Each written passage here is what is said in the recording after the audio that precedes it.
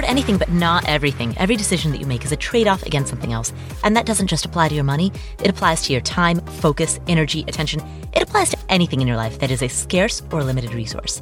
And that leads to two questions. Number one, what's most important to you? Not what does society say ought to be most important to you, but what is truly a priority in your own life. And number two, how do you align your daily decisions in a way that reflects that, even when that means that those daily decisions need to be unconventional or weird?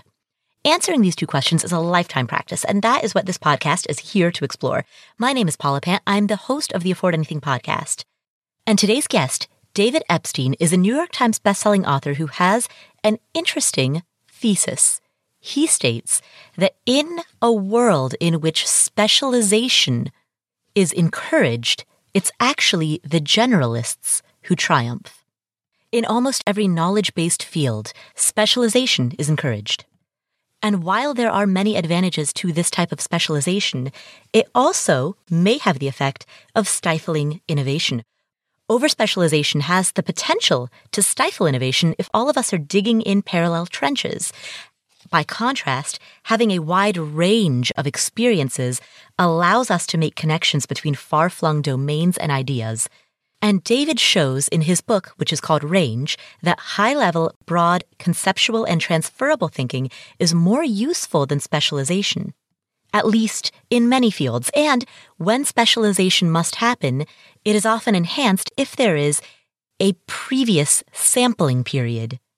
A sampling period in which athletes can try multiple sports, musicians can try multiple instruments, and students can learn from multiple disciplines. Those sampling periods, while they come at the risk of an early head start, are effective in allowing us to progress further later and to practice analogical reasoning. And so I sat down with David to ask him how these ideas apply in the context of an early retirement or a midlife career change.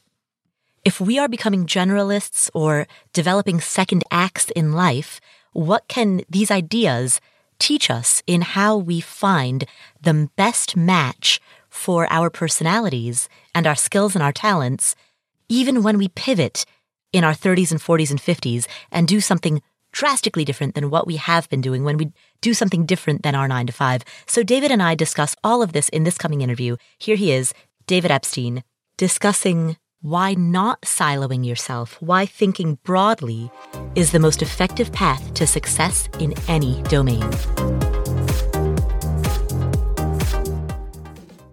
Hi, David. Hi, thanks for having me. Let's talk about the premise that your book Range debunks, the premise being that specialization and early head start in a narrow field is what you need in order to succeed.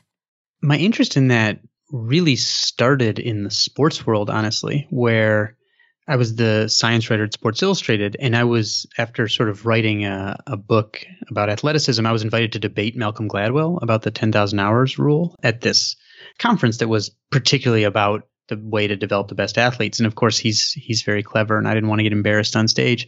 So I went and did some homework and kind of anticipated what I thought he would argue. And I knew he'd have to argue for this early start in narrowly focused practice or deliberate practice.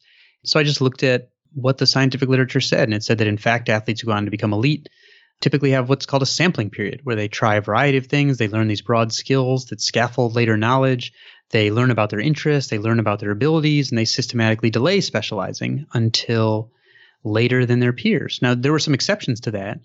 I think golf might be an exception to that. We don't really know. There's a dearth of science on it. But because of the structure of the domain, which skill acquisition scientists consider almost like an industrial task, you try to do the same thing over and over and over with as little deviation as possible.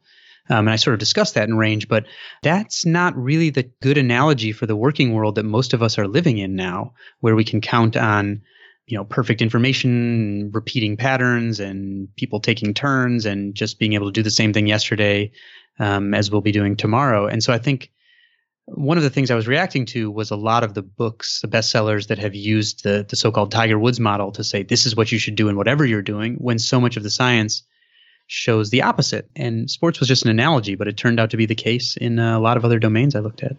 You make the point that These narrow domains such as golf and chess are rigid areas with a fixed set of rules that are extremely predictable.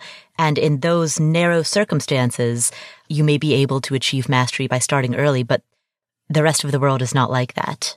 That's right. And so those are domains that the ones you highlighted, what the psychologist Robin Hogarth calls kind learning environments. And in fact, not only might narrow specialization work in lots of kind learning environments, it's extremely helpful or maybe even essential. So in chess, for example, if you haven't started studying patterns, so grandmaster's advantage over other players is essentially pattern recognition. And if you haven't started studying patterns by the age of 12, your chances of reaching international master status, which is one down from grandmaster, drops from like 1 in 4 to like 1 in 55. So you need specialization and early technical practice there. But again, it's a kind learning environment, which means that all the information is available. There's a huge store of previous data. Tomorrow will look like yesterday. Patterns repeat. It's heavily based on patterns. Every time you do something, there's automatic feedback, which is immediate and fully accurate. And that is also the reason why it's so easy to automate, because when you have a huge store of previous data and something is based on patterns that you know can repeat, that's like the perfect scenario for computers. So the things that are the most amenable to early specialization in the work world are also the most easily automatable. So that might not be the areas you actually want to be in. What we've seen so far with automation and with AI is that tactical learning, with you using chess as an example, tactical learning is what computers are great at, but strategic thinking hasn't yet been achieved. Yeah. And so tactical, we can think of in chess as tactical learning as basically the patterns that you recognize and say, well, what's the best move to make in this scenario when you've seen it before? And humans can get quite good at that, but computers are quite a bit better because they can analyze so many past patterns. But when Garry Kasparov lost to Deep Blue in the late 90s, it was sort of deemed I remember the Newsweek cover was the brain's last stand, right? So chess was often used as the embodiment of human intellect. Like sometimes if we want to compliment someone, we say he or she is playing chess. But Kasparov recognized what's called Moravec's paradox in the game, which was that humans and computers often have opposite strengths and weaknesses. And he realized that the computer was not as good at strategy, which is the bigger picture thinking of how you manage the little battles to win the war in chess. And for the most part, tactics, like 99% of chess is tactics, and strategy is sort of often an afterthought, but still important once you get people who are already good at tactics. So Kasparov decided to start new kinds of chess tournaments and help promote what was called freestyle chess, where humans could play and computers could play, but also humans and computer teams combined could play, like any arrangement of anything. And surprisingly, the winners of the freestyle chess tournament were 2 amateur players with 3 laptops. They knew something about chess, but they were not nearly grandmasters. They beat grandmasters, they beat supercomputers, and they beat grandmasters with supercomputers. So once the tactical skill, the pattern recognition that grandmasters take years of study to learn was outsourced to the computers, suddenly the activity was totally different. And the humans who could best focus on strategy and taking these streaming information coming from multiple computers, and what Kasparov said, coach those computers where to look and then make decisions. So that was really a great partnership where you see computers doing what they do best and liberating humans to focus on that bigger picture thinking that they do best, which is not something that is amenable to the kind of early specialization, 10,000 hours thinking. You mentioned kind learning environments. Can you elaborate a little bit on the difference between kind learning and wicked learning environments? Yeah, so again, kind learning environments are these areas where next steps are clear, all information is available. In some cases, people take turns. The goals are clear, patterns are very repetitive, and whenever you do something, you get automatic feedback that comes very quickly and is perfectly accurate. On the complete other end of the spectrum are what Hogarth called wicked learning environments. Now here, people may not take turns, wait for each other. Human behavior is often involved. A lot of information is not clear. Patterns don't repeat. Feedback may or may not be automatic. It may be delayed. It may be only partially accurate. It may, in rare cases, even reinforce the exact wrong lesson. So one of the scenarios that Hogarth liked to mention involved a New York City physician who became wealthy and famous because using only his hands to feel around patients' tongues or palpate their tongues, he could predict again and again that patients who hadn't shown a single symptom would develop typhoid. And he became renowned for doing this. And as one of his colleagues later observed, using only his hands, he was a more productive carrier of typhoid than even Typhoid Mary. What was actually happening was he was spreading the typhoid, and therefore the feedback he was getting was reinforcing the exact wrong lesson. And that turns out in more wicked learning environments, most learning environments aren't quite that wicked, but it turns out that in a lot of more complex domains where the rules change, what Hogarth called Martian tennis, where you see people playing, but nobody's told you the rules and they're subject to change, narrow experience often makes people more confident, but actually know better. And that's a dangerous combination. So would it be accurate to say that examples of wicked learning environments could include bootstrapped entrepreneurship or even managing relationships of all kinds? Those are both arenas in which the rules are abstract and subject to change. Definitely. I mean, entrepreneurship in some ways I would think is almost a definition, right? Like exactly what you're going to do. I'm not sure. I've met a lot of entrepreneurs, and I'm not sure I've ever met one where all of the steps that they thought from day one turned out to be the steps that they needed to take going forward. So those next steps are not so clear. You can't just count on stability or on the world being the way it was tomorrow, the way it is today. And this also shows up in what's difficult for computers. So for example, take Google flu. So Google decided to bring its formidable power to try to predict the spread of flu based on search queries.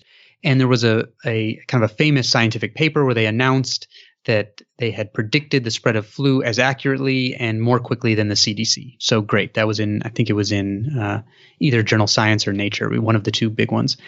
But, those kinds of behavior, what people search in relation to the flu doesn't change. This doesn't stay the same every year. And so it changed, and Google flu got a little worse and a little worse until a couple of years after the big paper, it missed by 100% in predicting the prevalence of flu during a flu season. And at that point, if you go and look at Google flu trends now, you just see a holding page that says, well, it's early days for this kind of prediction, so we're not really doing it right now. I think they learned a hard lesson that when you're not in a chess-like domain, things don't work that way. It's not as easy. So as one of the researchers I talked to for Range said, the reason IBM's Watson destroyed at Jeopardy and has been a disaster in medical research is because we know the answers to Jeopardy, and we don't in medical research. And I think entrepreneurs are in these areas where they have exciting ideas, but they don't always know the answers, and they have to be flexible and adaptable, and they have to bring their knowledge to bear on problems that they haven't seen before necessarily. And when that happens, I think a classic research finding is an important one to keep in mind, and it goes like this. Breadth of training predicts breadth of transfer. That is, whatever it is you're trying to do, transfer is the term psychologists use for applying your skills and knowledge to problems and situations you've never quite seen before. So if you're in an area where you can't just count on repetitive patterns. And what predicts the ability of people to do that well is how broad their base of training was and how much it forced them to build these broader conceptual models of the world, as opposed to just learning how to execute procedures and patterns like you would in golf or chess. And so breadth of training would lead to analogical thinking. Absolutely. Absolutely. So analogical thinking is using domains that are not the one you're currently looking at to help you solve problems. And this dovetails with one of Kahneman and Tversky's famous findings. So Daniel Kahneman, the author of Thinking Fast and Slow, won the Nobel Prize for illuminating cognitive bias.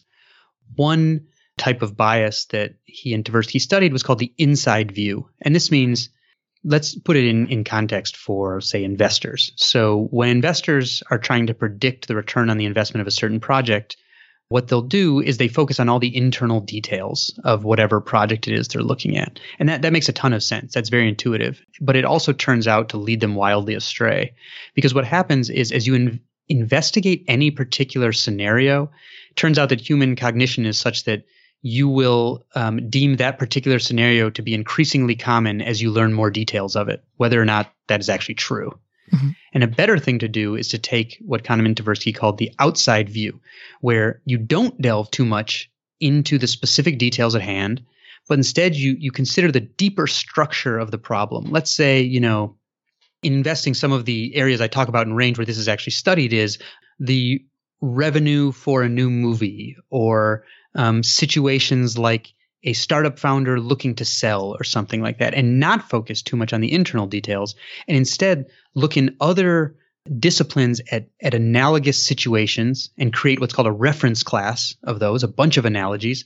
And then you look at what usually happens and you use that to make your predictions. And even like really experienced venture capitalists, in one of the studies I cite, when they were made to do this, over the course of one day, they altered their return on investment projections by 50% once they were forced to think about the deep structure of the problem and make analogies to other projects they knew about, as opposed to just focusing on the internal details of their project. And so interdisciplinary thinking and looking at the conceptual framework behind a question rather than the narrow application of overly specific knowledge leads to ultimately better or more accurate assessments of your own subject matter.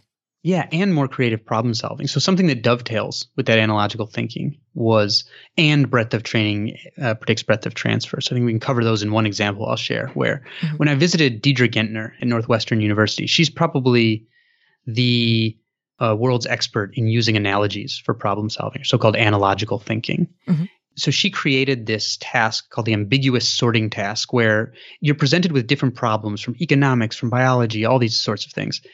One of the things that people who are taking this sort of test are asked to do is to identify the deep structure of types of problems and group them by that deeper structure. Like, for example, some are positive feedback loops and some are negative and some are causal chains. And you're supposed to group them by identifying that deep structure. And she tested this on students at Northwestern because she's there. And it turned out that students were pretty good at problem solving and identifying problems in their domain, like in their major, basically. But when they were asked to do things outside of their major, they were not so good at identifying deep structure or at solving problems. But the students who were good were the ones that were in this program called the Integrated Science Program, where they didn't have a major. They were just made to take a few classes in a whole bunch of different domains. And so even when they were faced with things totally outside of any of the areas they had studied, they were much better at identifying the structure of a problem and using analogies from all these other domains they had dabbled in for problem solving. And so instead of, when you're too narrowly focused, whether it's a sports skill or learning math, you learn what's called using procedures knowledge, where you learn how to execute specific types of procedures. When you have much broader training, you're instead learning where you're not seeing the same type of problem over and over. You learn what's called making connections knowledge, where you're building these conceptual models that allow you to grapple with problems that you have never seen before. One of the disappointments to me, of course, was when I was at Northwestern and I went around to faculty members and asked about the integrated science program. A lot of them said, well, those students we don't really like it because those students are getting behind because they don't have a major. And I'm like, here you have your own colleague is the world's expert in this very important type of problem solving. She's saying, here's the students who are making the best at it. And then most of the faculty members are saying, well, they're falling behind. So that kind of gave me a headache. And with the integrated science program, the students learned from a wide variety of scientific disciplines, right? Chemistry, physics, biology. Yeah. And so they were able to then draw from all of those disciplines while they were creatively and laterally thinking about problems.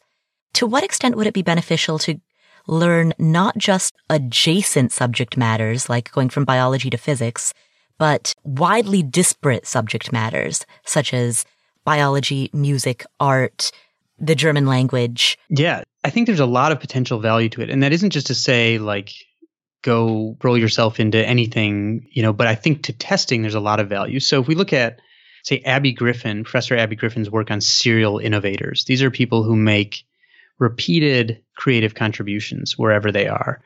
The terms that come up over and over again as she describes them almost sound like they're flaky or like we should. It's like they seem to flit among ideas. They read more and more widely than colleagues. They have a need to learn from domains that aren't their own. They have a need to communicate with people in disciplines that aren't their own.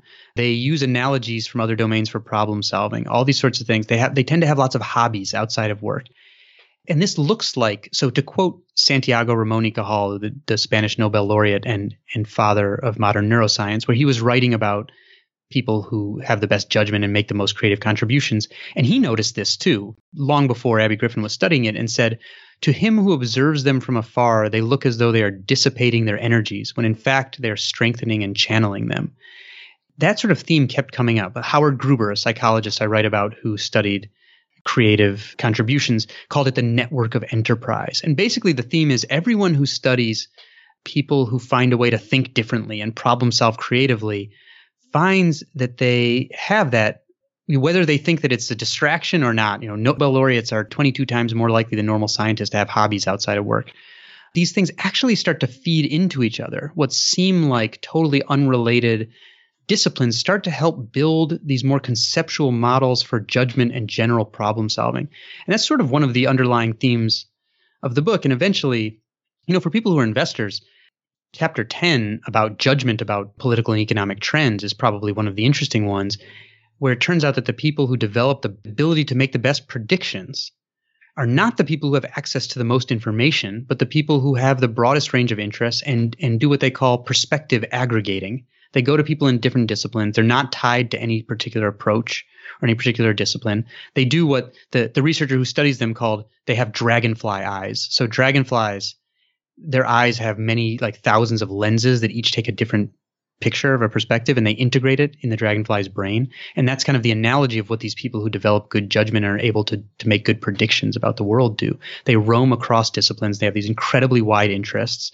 They're often self-conscious about not being an expert in any particular area. And they outpredict even people with top secret security clearance who have access to classified data when it comes to geopolitical and economic trends.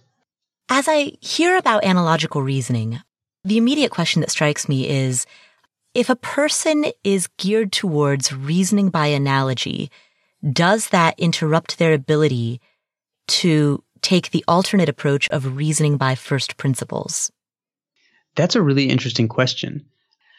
I don't think so. And I'll say that because I think the most relevant work to that was done by Kevin Dunbar, who was examining creativity and problem solving in the context of scientific labs, particularly in like the 1990s when he was at genetics and molecular biology labs, because they were making huge breakthroughs. That was like where that's where the action was at the time.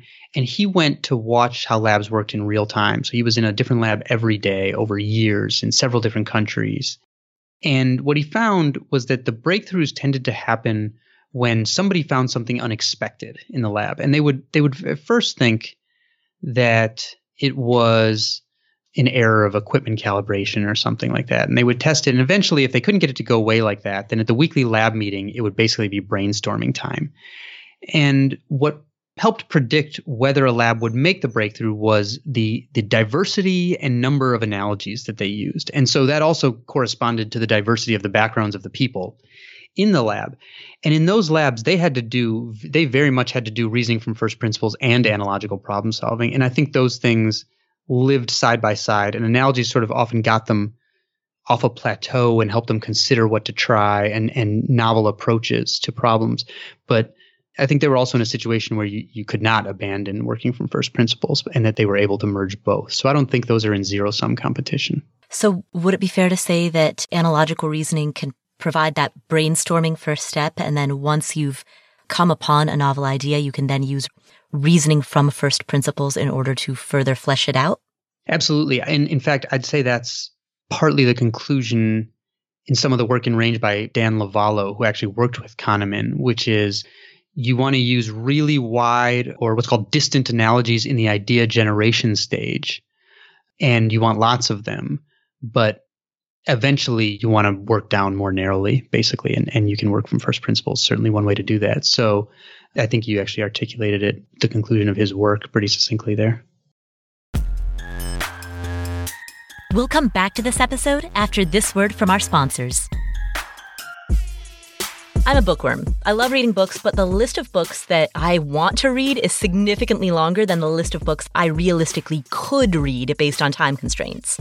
That's why I recommend this app called Blinkist. Blinkist is the only app that takes the best key takeaways, the need-to-know information from thousands of nonfiction books, and condenses them down into just 15 minutes that you can read or listen to. Blinkist is made for busy people like you who want to get the main points of a book quickly without reading the entire book. And with its audio feature, Blinkist makes it easy to listen to a book during your commute or on your lunch break or while you exercise or while you clean the house. I often listen to Blinkist if I'm driving somewhere and it's 15 minutes to get from my house to the grocery store, let's say, or my house to wherever I'm going. 15 minutes is not enough time to get into an audiobook or to get into a podcast, but it's enough time to listen to one blink. And so in that time, I can get great key takeaways from books like The Power of Habit by Charles Duhigg, or 7 Habits of Highly Effective People by Stephen Covey, or 4 Hour Workweek by Tim Ferriss. And here's the other cool thing. I can listen to multiple Blinks, and if there's one that really appeals to me, I can then decide to listen to the entire audiobook of that particular one. But Blinkist is a way for me to listen to multiple key takeaways from multiple books before I decide which one I want to read the full copy of. Right now, for a limited time, Blinkist has a special offer just for our audience. Go to Blinkist.com/Paula to start your free 7-day trial. That's Blinkist, spelled Blinkist. Blinkist.com/Paula to start your free 7-day trial. Blinkist.com/Paula. Do you run a small business? As you know, invoicing and accounting is necessary, but not a ton of fun. Sorry to break the news. But fortunately, there's FreshBooks. FreshBooks has invoice and accounting software designed specifically for small business owners. It's simple, it's intuitive, it keeps you super organized at tax time. You can take a prioritized view of all of your invoices. You can get a notification when your client views and pays your invoices from a single screen. If your client is late on paying, FreshBooks will automatically send a late payment reminder so that you don't have to send an awkward email. You can kick off deposits by invoicing for payments up front. With the FreshBooks deposit feature, you can track everything from your phone. You can digitally store and organize your expense receipts. FreshBooks has double entry accounting tools that will help you structure your financial information in an industry standard format so that working with your accountant at tax time is much easier. Try FreshBooks for free for 30 days. There's no catch and no credit card required, which means there's no gotcha at the end. You can try it without entering any payment information for free. Just go to freshbooks.com/Paula. And when they ask, how did you hear about us? Type in Afford Anything. Again, that's freshbooks.com/Paula.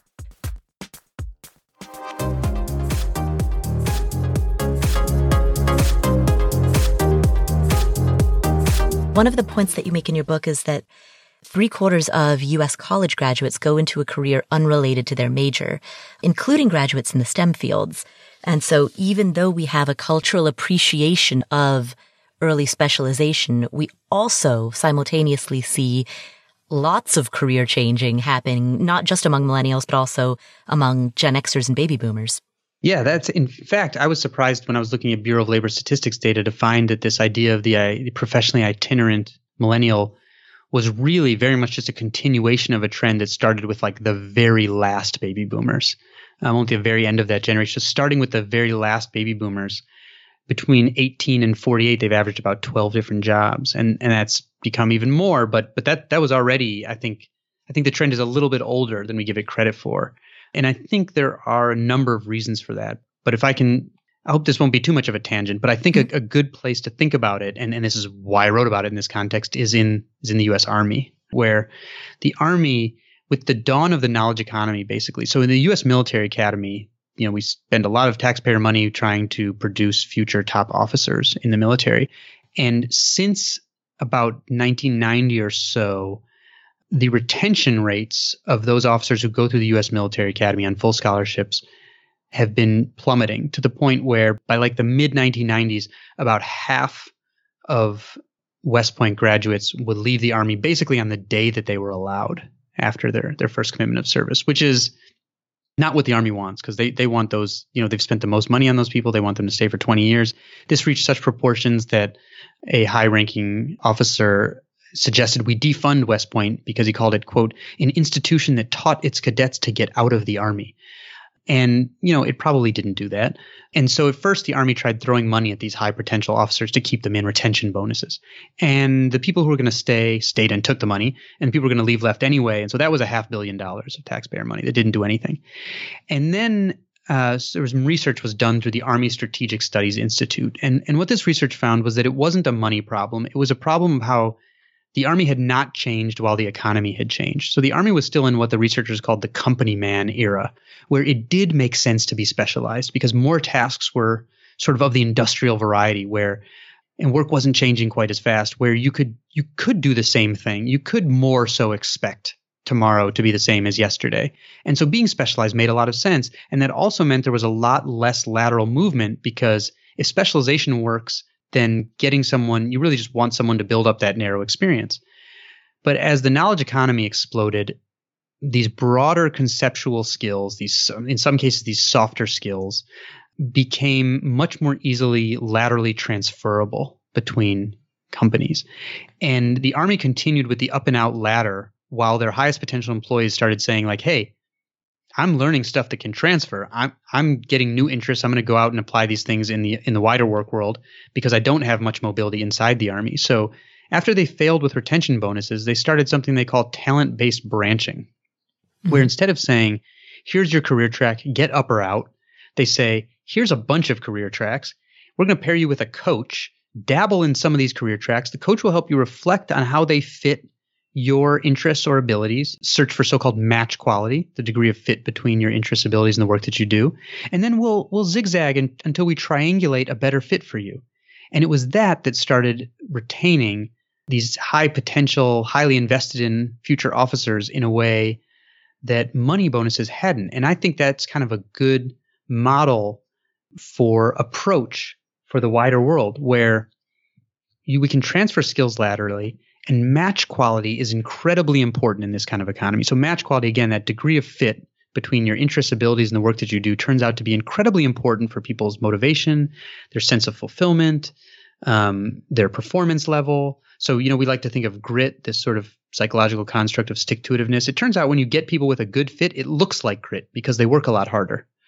And so we should think about going through the world in search of match quality instead of just in search of a head start, basically. And so how do you determine your match quality for a career or for a second act, particularly if you're already in your 30s or 40s or 50s? Yeah, you have to do some experimenting. And so Herminia Ibarra, professor at the London Business School, who studies how people, essentially triangulate their match quality, has this phrase that I love, which says, we learn who we are in practice, not in theory. What she means is that psychological research shows that we actually don't have all that much insight into our talents and interests a priori. We actually have to try things and reflect on them, and that's how we learn about our talents and interests. So instead of, in theory, having a theory about ourselves, we actually have to do stuff. She says, act and then think. Don't think and then act. The problem is, we don't like to think that we might be experimenting and losing some time, but it's well worth it if you get better match quality. So an economist who studied specialization timing in England and Scotland in higher ed, for example, where the school systems are very similar, except for specialization timing, the Scottish students can experiment longer, found that the English students who had to specialize earlier did jump out to an income lead because they had more specific skills because they specialized earlier. But the Scots got to experiment a little bit, or the Scottish students, they weren't necessarily Scots, but got to experiment a little bit. And they picked better fits. So they had higher growth rates. And by year 6, they caught and passed the English students. And then the English former students started quitting their career tracks in much higher numbers. Basically, they had been made to pick earlier, so they made worse choices. And I think that's another good model to keep in mind. Your insight into yourself and into the world is constrained by your roster of previous experiences. And so if you're not experimenting, you're not working on your match quality. And you don't have to do that in a wasteful way, but keep this in mind too. This psychological principle called the end of history illusion.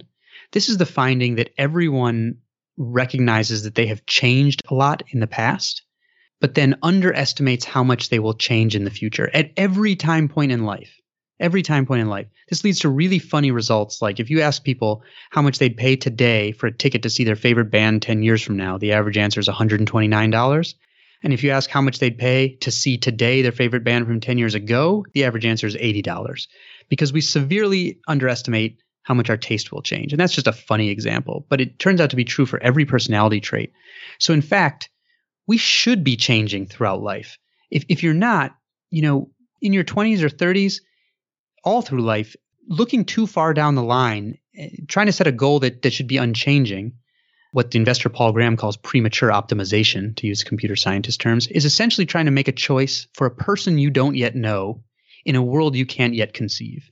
So instead of being committed to a long-term goal, we should be committed to a process, the process that is kind of embodied by the subjects in Research in Range called the Dark Horse Project, where this is again about how people find match quality, how they find fulfilling work, These were two researchers at Harvard who were studying these people and found that they would all say, oh, don't tell people to do what I do because I started in this one thing and then that wasn't right. And so I did something else. And I'm not a good model. Don't tell people to do what I do. And they found that almost everybody said that.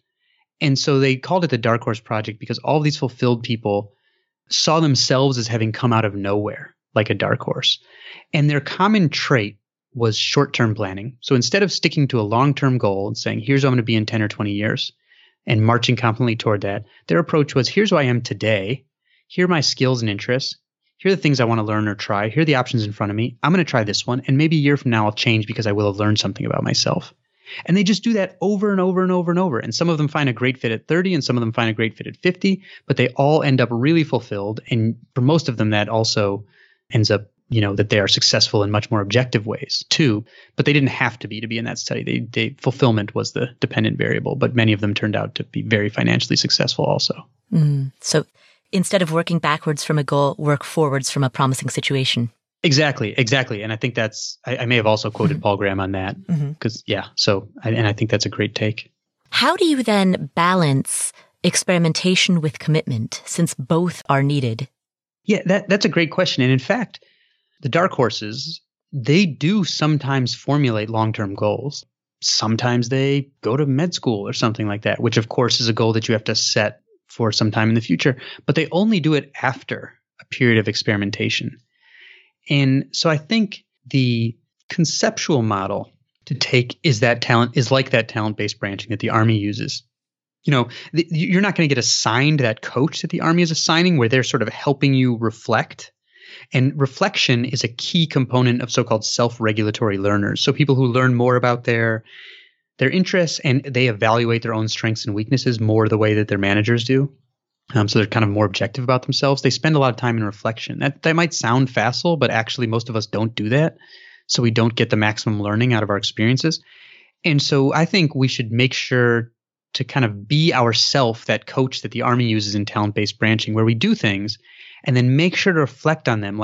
So I started, it's a little bit embarrassing maybe, but I started what I call a book of experiments. So the way I used to be a science grad student and, you had a book where you would put hypotheses in and then you would test them and then you would record what you learned.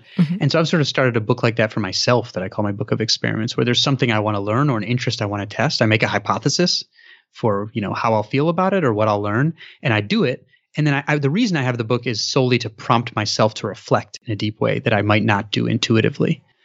And I've found it to be really valuable. And so when I find something I want to stick with, like when I find a project, like my two books, which are, I was super goal directed when I was a teenager, and I've gotten linearly less so as I've gotten older. And I realized that all the projects that have been important to me were never anything I planned from far out, but instead I just reacted to opportunities and interests that came up. And so when those projects come up, there's no difficulty in saying oh, this is something that's grabbing my attention. Again, it's that when you get fit, it looks like grit. So when I find a project that fits me well, it's not even a question. I'm not going to deviate from it, and then and then when I'm done with that, like I am now, I'm going to go back into experimentation mode. But I'm going to continue that dark horse approach, I think, for my entire life, because I don't think because first of all, the world changes and I change. And so I think knowing the end of history illusion and knowing the way the world changes, there is no sort of cap on your match quality because things will always be changing. One of the experiments that you talk about in your book is when people were considering whether or not to switch jobs, the Freakonomics authors did a study in which they had people flip a coin. And based on the coin toss, those who flipped heads switched their jobs and ended up happier. Can you explain that? Because on the surface, that sounds quite counterintuitive. Yeah, so this was Steve Levitt, the so-called Freakonomics economist, who leveraged his rather large following to get people who were considering any sort of life change. It could be from having a kid to going on a diet or getting a tattoo. And they would flip a digital coin and were supposed to follow the results. I think it was if they got heads, they switch, they do the change. And the most common question people asked was if they should quit their job. And I won't go into the details of the analysis here, but the paper is cited in the book if people want to do that. But there was an actual causal effect of the coin toss on the choice people made. So if they got heads, they were in fact more likely to change their job. And those people ended up happier when he followed up with them down the line. And so the basic conclusion of the study was that if you're thinking about changing your job, you probably should. And he went about it a counterintuitive way, but maybe that's not such a counterintuitive conclusion at the end. In the context of, if you're thinking about quitting your job, you probably should, or if you're thinking about moving to a new city, you probably should, or any of those, how do you discern a fleeting thought from your intuition guiding you? That's a great question. My approach to that is, again, sort of from the Herminia Ibarra school. I mean, I was like living in a tent in the Arctic when I decided I was going to try to become a writer. So her work about career changing deeply resonated with me. One of the things she talks about is your work identity, basically. And that, like, one of the reasons that changes feel so psychologically unsettling is because it isn't like this sort of trope of, oh, you just take a flying leap all the time. Identity changes slowly and one piece at a time. And you're going to have a foot sort of straddling the chasm in two worlds at some point, because we just don't change our identity that fast. And so the way that the most successful career changers she studied worked was they would start with these smaller experiments. In many cases, their new interests developed as, oh, they met someone at a dinner party, or they attended some event and it ignited some new interest they had no insight into. And then they would just a little by little start to, get a little more interested. Maybe they would take a class, or maybe they would meet a few more people, and then they would become a full-fledged hobby. And then it would get to the point where they were like, okay, I think I really want to do something else and make this a career. And their associates and friends would tell them, no, just keep it as a hobby. You don't want to get behind. But eventually they would get to the point where they felt like they had to. And so this wasn't usually a flying leap. So my suspicion, and this isn't recorded in that Freakonomics study, but my suspicion is that those people had already been taking a lot of steps toward those career changes, that they weren't just like flipping the coin and taking a flying leap, or they probably wouldn't have been submitting for that question anyway. Mm-hmm. So I think the way to do it is to start with these sort of little experiments that you can test with your own book of small experiments, and you start forming that new identity piece by piece. And so I think in most cases, when people are ready to take that leap and to do it well, they've done these little experiments and started shifting their identity. In terms of the total flying leap, I mean, I think people do that when they're kind of miserable in what they're currently doing. And that's a whole other situation, I think. One thing you also talk about is how people's personality is quite context dependent. Yeah, so there's this great, and by great, I mean large, not necessarily awesome, but also kind of cool debate in psychology called the person situation debate. Mm-hmm. And the essence of this debate is whether personality traits that people display are innate to them, essentially genetic, or if not genetic, then for whatever reason, immutable. Or are they the product of the situation that they happen to be in at the moment, or the past experiences they've had? And so it's sort of a nature-nurture debate of personality.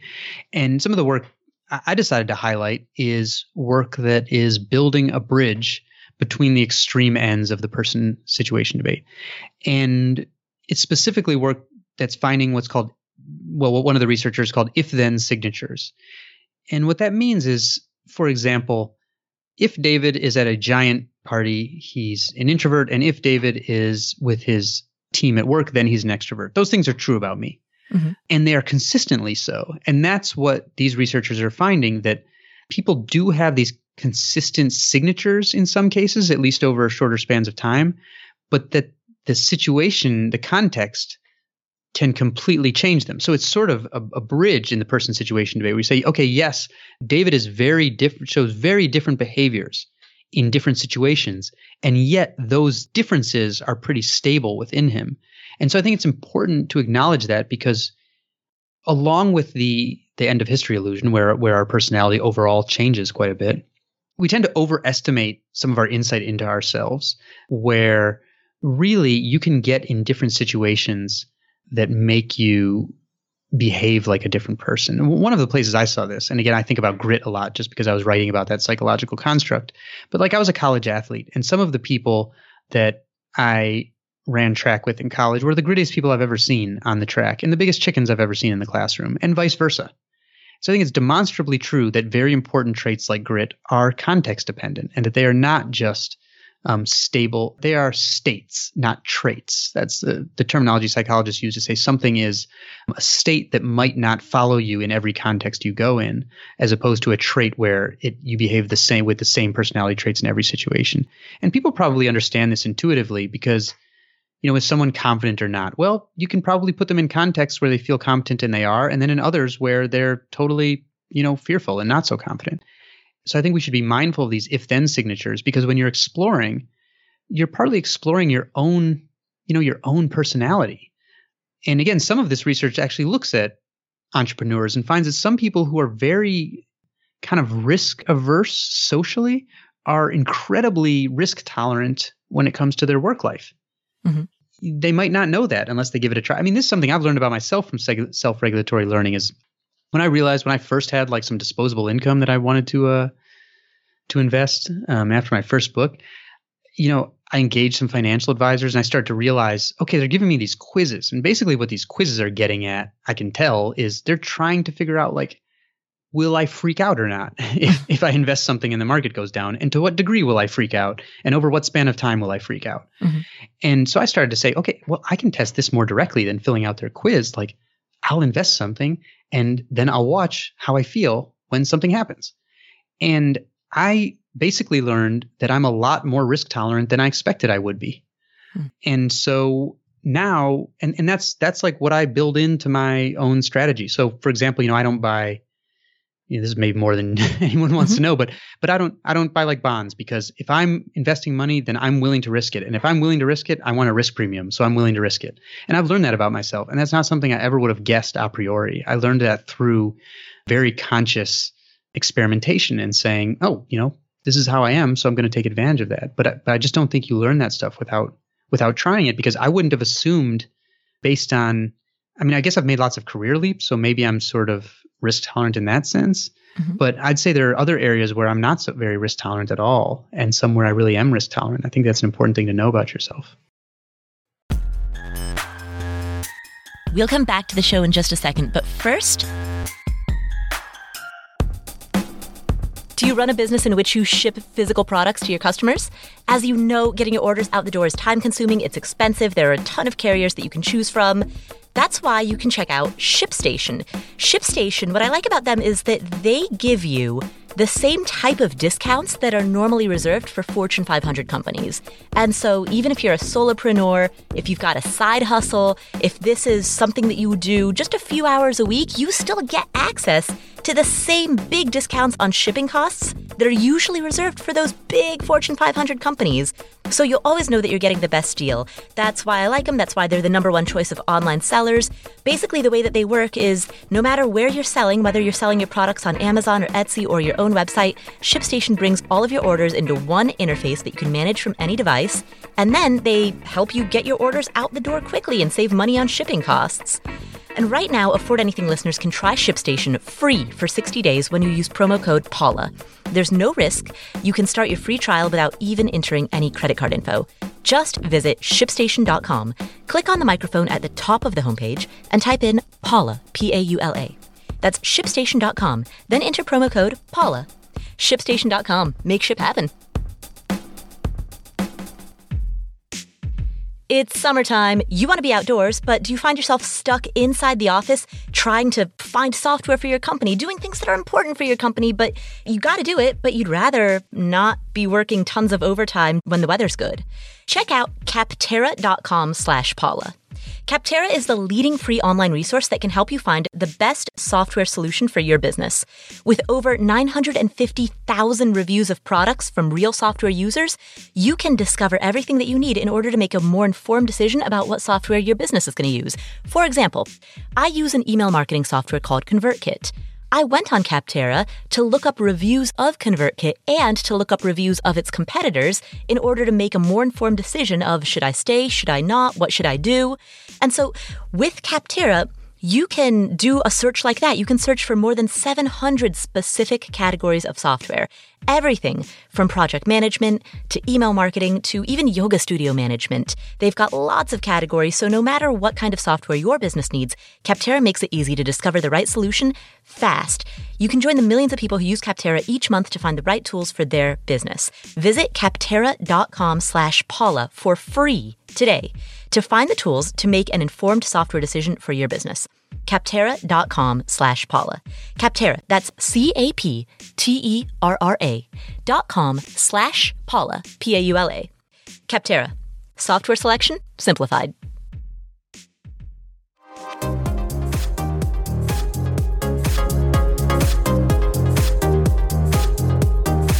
As you experiment, you discover your level of risk tolerance, or you discover what other contextual qualities you bring into a given situation. But are you able to consciously change that? So, for example, if a person is not a highly risk-tolerant investor but would like to become more risk-tolerant, can they move that benchmark through deliberate practice or thought or desire? Yeah, that's a great question. I think there are definitely things you can do, and there are a couple things to discuss in that sense. So first is what's called free traits. This is another aspect of personality psychology that is part of the bridge in the person situation debate. And what free traits means are essentially you can assume certain personality traits when something is really important to you. And someone who wrote really eloquently about this is Susan Cain in her book Quiet, where she goes through some of the science of this, and with a scientist named Brian Little, and who shows that if certain work or certain situations are important to you, like, in the context of her book, is introverts can easily assume extroverted personalities when they need to, even if it's not their natural state. So yes, they can. And in other cases, so I write in Range about the famous marshmallow test that everyone, if you've heard of the marshmallow test, bottom line is kids are given a marshmallow and an experimenter says, if you don't eat it, you can eat it now, but if you don't, when I come back, I'll give you 2. And it's to test their delayed gratification. And it's famous because parents are all over YouTube doing it on their kids.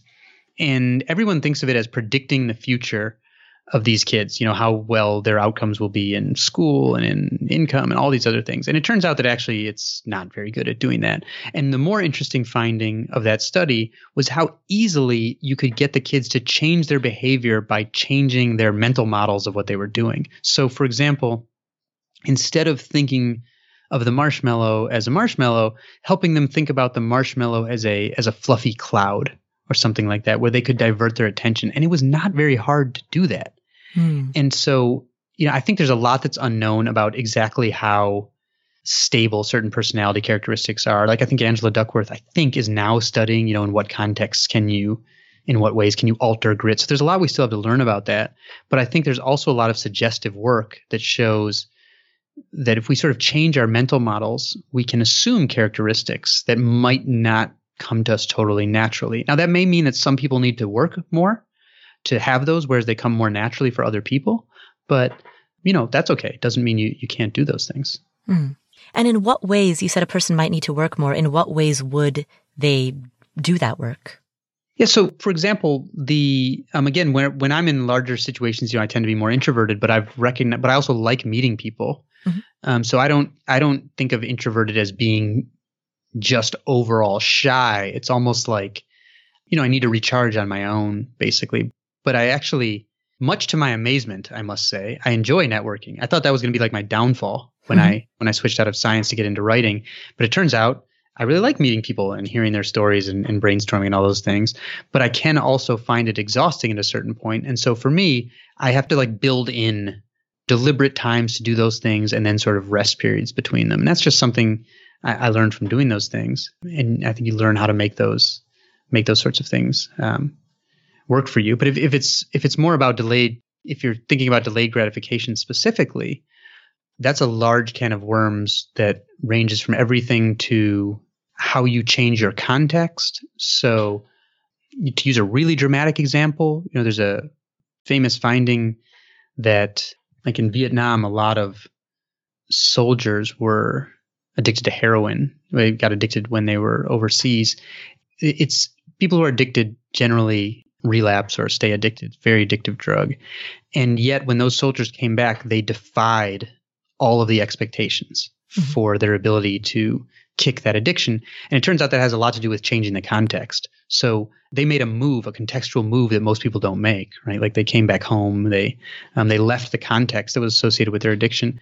And that, again, is a very extreme example, but it turns out that a lot of habits are very sort of context cue dependent. And so that if you can change the context or change your environment or change the setting, you can alter those habits or form other good ones.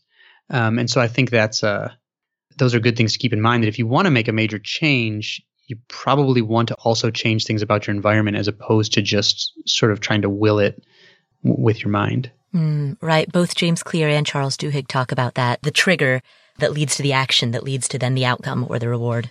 Yeah, and Adam Alter in the book Irresistible, which I love. He's a psychologist at the business school at NYU, and he gets into that as well in very interesting ways. Going back to the end of history illusion, given that we do not know what our future selves will want, how do we make any type of long-term plan? How do we plan for retirement? That's a good question. And I think you probably, even if you don't know exactly what you're doing, you probably know that you would like to be comfortable in retirement. And so I'm not sure that requires as much specific planning.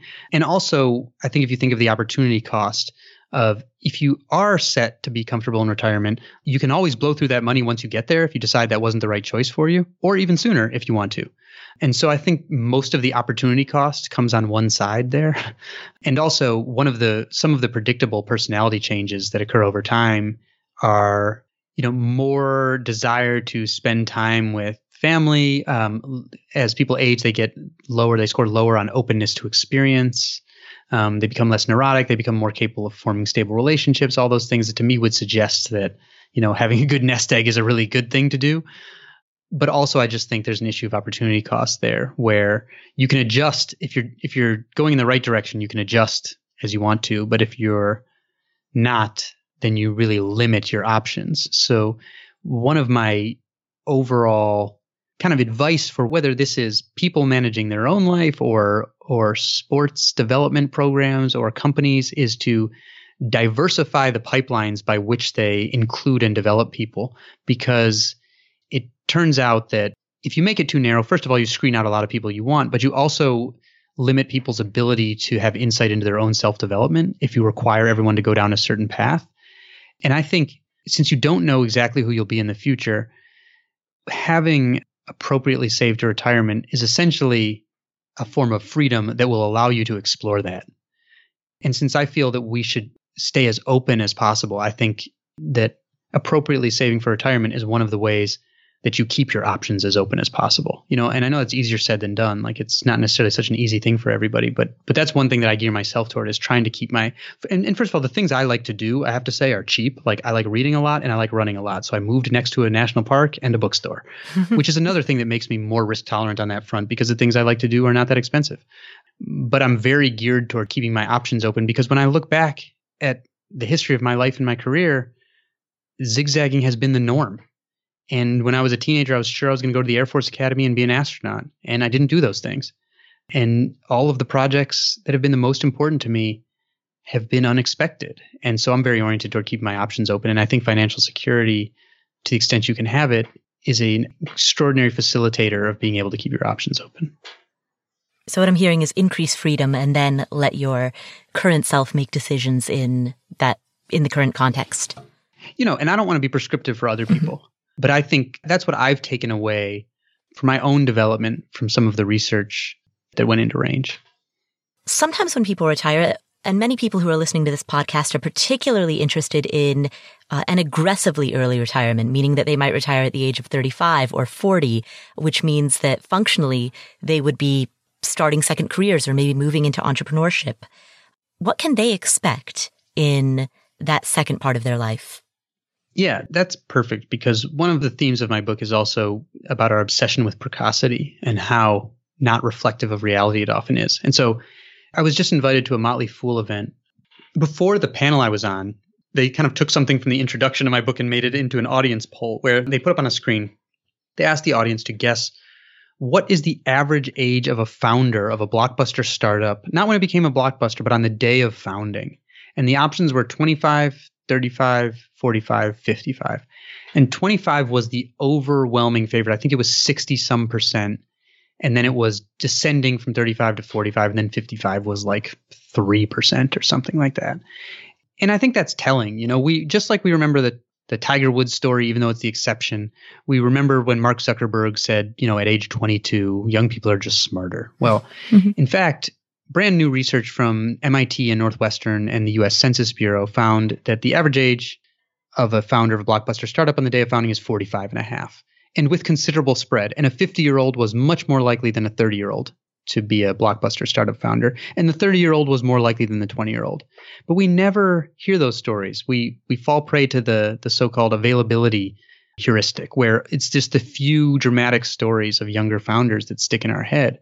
And so I think that's an important thing to keep in mind, because it is these people, these entrepreneurs, they've typically had to zigzag a bit, and that's how they find the ground on which they can uniquely compete, because they are really facing a wicked problem, right? They're trying to do something that nobody has quite done before. And that often requires learning about yourself and learning about the world so you can find out where that should even be. Mark Zuckerberg pronouncements aside, the people who have done a little zigzagging and have some experience and are coming into middle age are proving themselves to be uniquely valuable, even despite our obsession with precocity and all the forces that tell people to specialize when they're really young and not change directions. And so if we could systematically build for that, I think we'd be even better off. But I think people should just acknowledge that. And that's why I highlighted some of the people in my book, like Frances Hesselbein, who took her first professional job at the age of 54 and went on, saved the Girl Scouts, basically. And Peter Drucker, the famous management guru, pronounced her the greatest CEO in America. I just saw her the other day. She's still running an organization in Manhattan and teaching at the U.S. Military Academy at the mere age of 103 and a half. And she didn't really find her calling until she was in her mid-50s. And that's not as abnormal as we think. And so I just think we should embrace that. It doesn't mean it's easy to find those things. It's not easy to be an entrepreneur or startup founder, but it's worthwhile. Mm. And the zigzagging could actually be beneficial in the long run in that it provides that better match. It not only provides a better match, but then there are other benefits of it. We talked about analogical problem solving, but from research in comic books that I looked at, where the people who make the breakthrough creations are not the ones with the most experience necessarily or the most resources, but the ones who've worked across the largest number of genres, over to looking at technological patent research, where since the explosion of the knowledge economy, the biggest contributions are coming not from specialists with the deepest technical expertise, but the people who have spread their work across the largest number of technological classes as deemed by the U.S. Patent and Technology Office. And those things, those sound different. Or LinkedIn just did research on 500,000 members that found one of the best predictors of who would go on to become an executive was the number of different job functions that an individual had worked across in an industry. Mm-hmm. And all of those things sound like very counter to the sort of pick and stick safe strategy, but that's what the research shows. Well, thank you, David. Where can people find you if they would like to know more about you and your work? DavidEpstein.com. And I'm at David Epstein on Twitter. Excellent. Thank you so much. Hey, it's my pleasure. Nice talking to you. Thank you so much, David. What are some of the key takeaways from this conversation? Here are 5. Number 1, knowledge about how to think analogically by analogy and how to make connections between a wide variety of disparate disciplines is more effective than knowledge that is simply limited to knowing how to follow procedures. When you're too narrowly focused, whether it's a sports skill or learning math, you learn what's called using procedures knowledge, where you learn how to execute specific types of procedures. When you have much broader training, you're instead learning where you're not seeing the same type of problem over and over. You learn what's called making connections knowledge, where you're building these conceptual models that allow you to grapple with problems that you've never seen before. And so when you are trying to learn any skill set, whether that skill set is rental property investing, or deciding how to manage your money, or retirement planning, or index fund investing, or career management, or entrepreneurship, or side hustling, or growing an online business, regardless of what skill set you're trying to learn, resist the temptation to ask for a step-by-step plug-and-play formula. That is an example of using procedures knowledge. And that's not the knowledge that's ultimately going to serve you in the long run. Learning how to think is more important than learning what to do. And so to the greatest extent possible, as you're learning a new skill set, as you're learning about rental property investing, don't ask simply what, ask why. If you're a longtime listener, I think you know that the secret mission of this podcast is to teach you and to teach myself how to become a better critical thinker, how to become better at making decisions, and how to sharpen the skill set of sharpening skill sets. This is a podcast about critical thinking disguised as a money podcast. And that's why so much of our content is about cognitive biases and mental models and articulating the frameworks that we use as we think through a problem. And so all of that ties back to key takeaway number 1, which is that knowledge that allows you to make connections between multiple disciplines is far more beneficial to your life and to society than knowledge that is narrowly focused around following procedures. So that's key takeaway number 1. Key takeaway number 2, fit is grit. When you find the right fit in terms of matching your skills, interests, talents with the type of work that you do, that often looks like grit because it motivates you to work harder. That's another way of saying that you will work the hardest in the thing that you are most passionate about. And therefore, the cliche of follow your passion is not some trite rainbows and unicorns feel-good cultural trope. It is a strategic guideline that improves your probability of success because you are more likely to be successful at the thing at which you work the hardest, and you are more likely to work the hardest at the thing that is the best match. We can transfer skills laterally, and match quality is incredibly important in this kind of economy. So match quality, again, that degree of fit between your interests, abilities, and the work that you do turns out to be incredibly important for people's motivation, their sense of fulfillment, their performance level. So, we like to think of grit, this sort of psychological construct of stick-to-itiveness. It turns out when you get people with a good fit, it looks like grit because they work a lot harder. And so we should think about going through the world in search of match quality instead of just in search of a head start. And so don't worry about getting a head start at something. Don't worry about early specialization. Explore and sample so that you have a higher likelihood of coming across the career, the industry, the project that is genuinely a best fit. So that's key takeaway number 2. Key takeaway number 3. Act first, think second. Humans are terrible at predicting who their future selves will be. We do not know how we will feel about a situation, how we will respond to a situation until we are in it or until we are through it and can look back on it in hindsight. And so there is wisdom to not overthinking something in advance. Herminia Ibarra, a professor at the London Business School who studies how people, essentially triangulate their match quality, has this phrase that I love, which says, we learn who we are in practice, not in theory. What she means is that psychological research shows that we actually don't have all that much insight into our talents and interests a priori. We actually have to try things and reflect on them, and that's how we learn about our talents and interests. So instead of, in theory, having a theory about ourselves, we actually have to do stuff. She says, act and then think. Don't think and then act. And so key takeaway number 3 is to act first, think second. Many of our sharpest insights occur only in hindsight. They say hindsight is 20/20, but prospective hindsight, which is trying to have hindsight in advance of something, prospective hindsight is 50-50. You just never know if you're going to get it right or not. And so that's key takeaway number 3. Key takeaway number 4. Remember the end of history illusion. In this quote, David will explain what that is. Your insight into yourself and into the world is constrained by your roster of previous experiences. And so if you're not experimenting, you're not working on your match quality. And you don't have to do that in a wasteful way, but keep this in mind too. This psychological principle called the end of history illusion. This is the finding that everyone recognizes that they have changed a lot in the past, but then underestimates how much they will change in the future. Our future self is unlikely to be similar to our current self, just as our current self is in many ways dissimilar to our previous selves. Look no further than your 1990s haircut to know how much you've changed. And so the 4th key takeaway is not to assume that future you will want the same things or value the same things as current you, but rather to build options, freedom, and flexibility into your life so that future you has options, freedom, and flexibility that they can use as tools to build the life that they want at that time. And so that is key takeaway number 4. Finally, key takeaway number 5, and this is an actionable takeaway. Start a book of experiments, a book in which you track your hypotheses and how well they worked out. And so I've sort of started a book like that for myself that I call my book of experiments, where there's something I want to learn or an interest I want to test. I make a hypothesis for, how I'll feel about it or what I'll learn, and I do it. And then the reason I have the book is solely to prompt myself to reflect in a deep way that I might not do intuitively. And so key takeaway number 5, and this is an action item, is to have a notebook or a document on your computer or on your phone in which you write down, hey, my hypothesis is blank.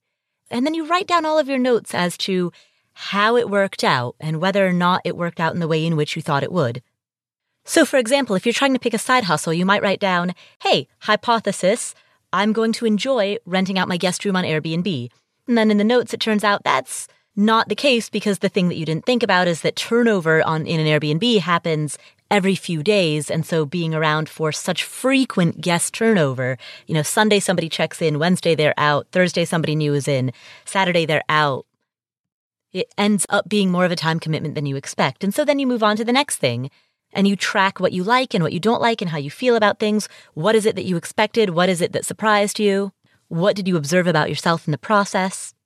And then this becomes a more structured way of noting down observations about yourself. This becomes a structured way of developing self-knowledge.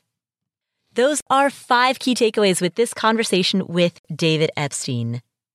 I would love to know what you thought of today's episode. Go to Instagram, follow me at Paula Pant, that's PaulaPant, and let me know what you thought about today's episode. We have a free ebook. It's called 7 Expensive Rental Property Mistakes to Avoid. You can download it for free at affordanything.com/real estate. So if you're interested in learning about rental properties, download the free ebook, 7 Expensive Rental Property Mistakes to Avoid. You can download that at affordanything.com/real estate. If you enjoyed today's episode, please do me a favor. Go to iTunes, or Apple Podcasts as it's now known, and please rate us and leave us a review. If you go to affordanything.com/iTunes, that will take you to the page on the Apple Podcasts website where you can leave us a rating and a review. These are very helpful in allowing us to book awesome guests, people like New York Times bestselling author David Epstein. When we reach out to them, we can say, hey, check out these ratings that we have, check out these reviews that we have. Would you please come on the show? So if you could please leave us a review in Apple Podcasts, either you can do it directly in your app or you can go to affordanything.com/iTunes. That would be super awesome. I really appreciate it. Thank you so much. 3 more notes and then we're done. Okay, first of all, we have a Facebook group. If you want to hang out with other people in the Afford Anything community, you can join our Facebook group. Just go to affordanything.com/Facebook. Number 2, as a reminder, I am taking a September sabbatical. So in September 2019, during that month, we will not be releasing new episodes. We will still be releasing new stuff on this channel, but they won't be brand new episodes. We will be releasing some rewind content from the archives, a collection of some of my favorite interviews, and we'll be releasing a couple of interviews that other podcasters have done with me. So that is coming up in September 2019. I will be spending 5 weeks traveling. I'll be going to Croatia, Slovenia, Washington, D.C., and Japan. So 4 countries in 5 weeks. You can follow the adventure on Instagram at Paula Pant. And then finally, last but not least, our course on rental property investing is going to reopen for enrollment at the end of September. So September 23rd through September 27th. For that 1 week only, the course will reopen for enrollment. It's called Your First Rental Property, and it is a course aimed at beginner rental property investors. If you have always been interested in learning about how to buy a rental property, how to invest in rental properties, then you will enjoy this course. Again, September 23rd through September 27th is when we open for enrollment, and the course is online. It's 10 weeks long. You have the option of moving through it at your own pace, but you can also move through it with a cohort of students so that everyone is able to talk about the lessons in the forums and take quizzes together and have accountability groups. You can chat with me live during the office hours or submit questions on the FAQ portal. So if you'd like that closer attention and a structured, curated lesson plan that guides you from the A to Z of learning how to buy your first rental property, then this course is for you. Again, we open for enrollment from September 23rd through 27th. And if you download our free ebook at affordanything.com/real estate, then you will receive all of our emails about this course. Those are all of our announcements. Thank you so much for tuning in. My name is Paula Pant. I am the host of the Afford Anything podcast. I'll catch you next week.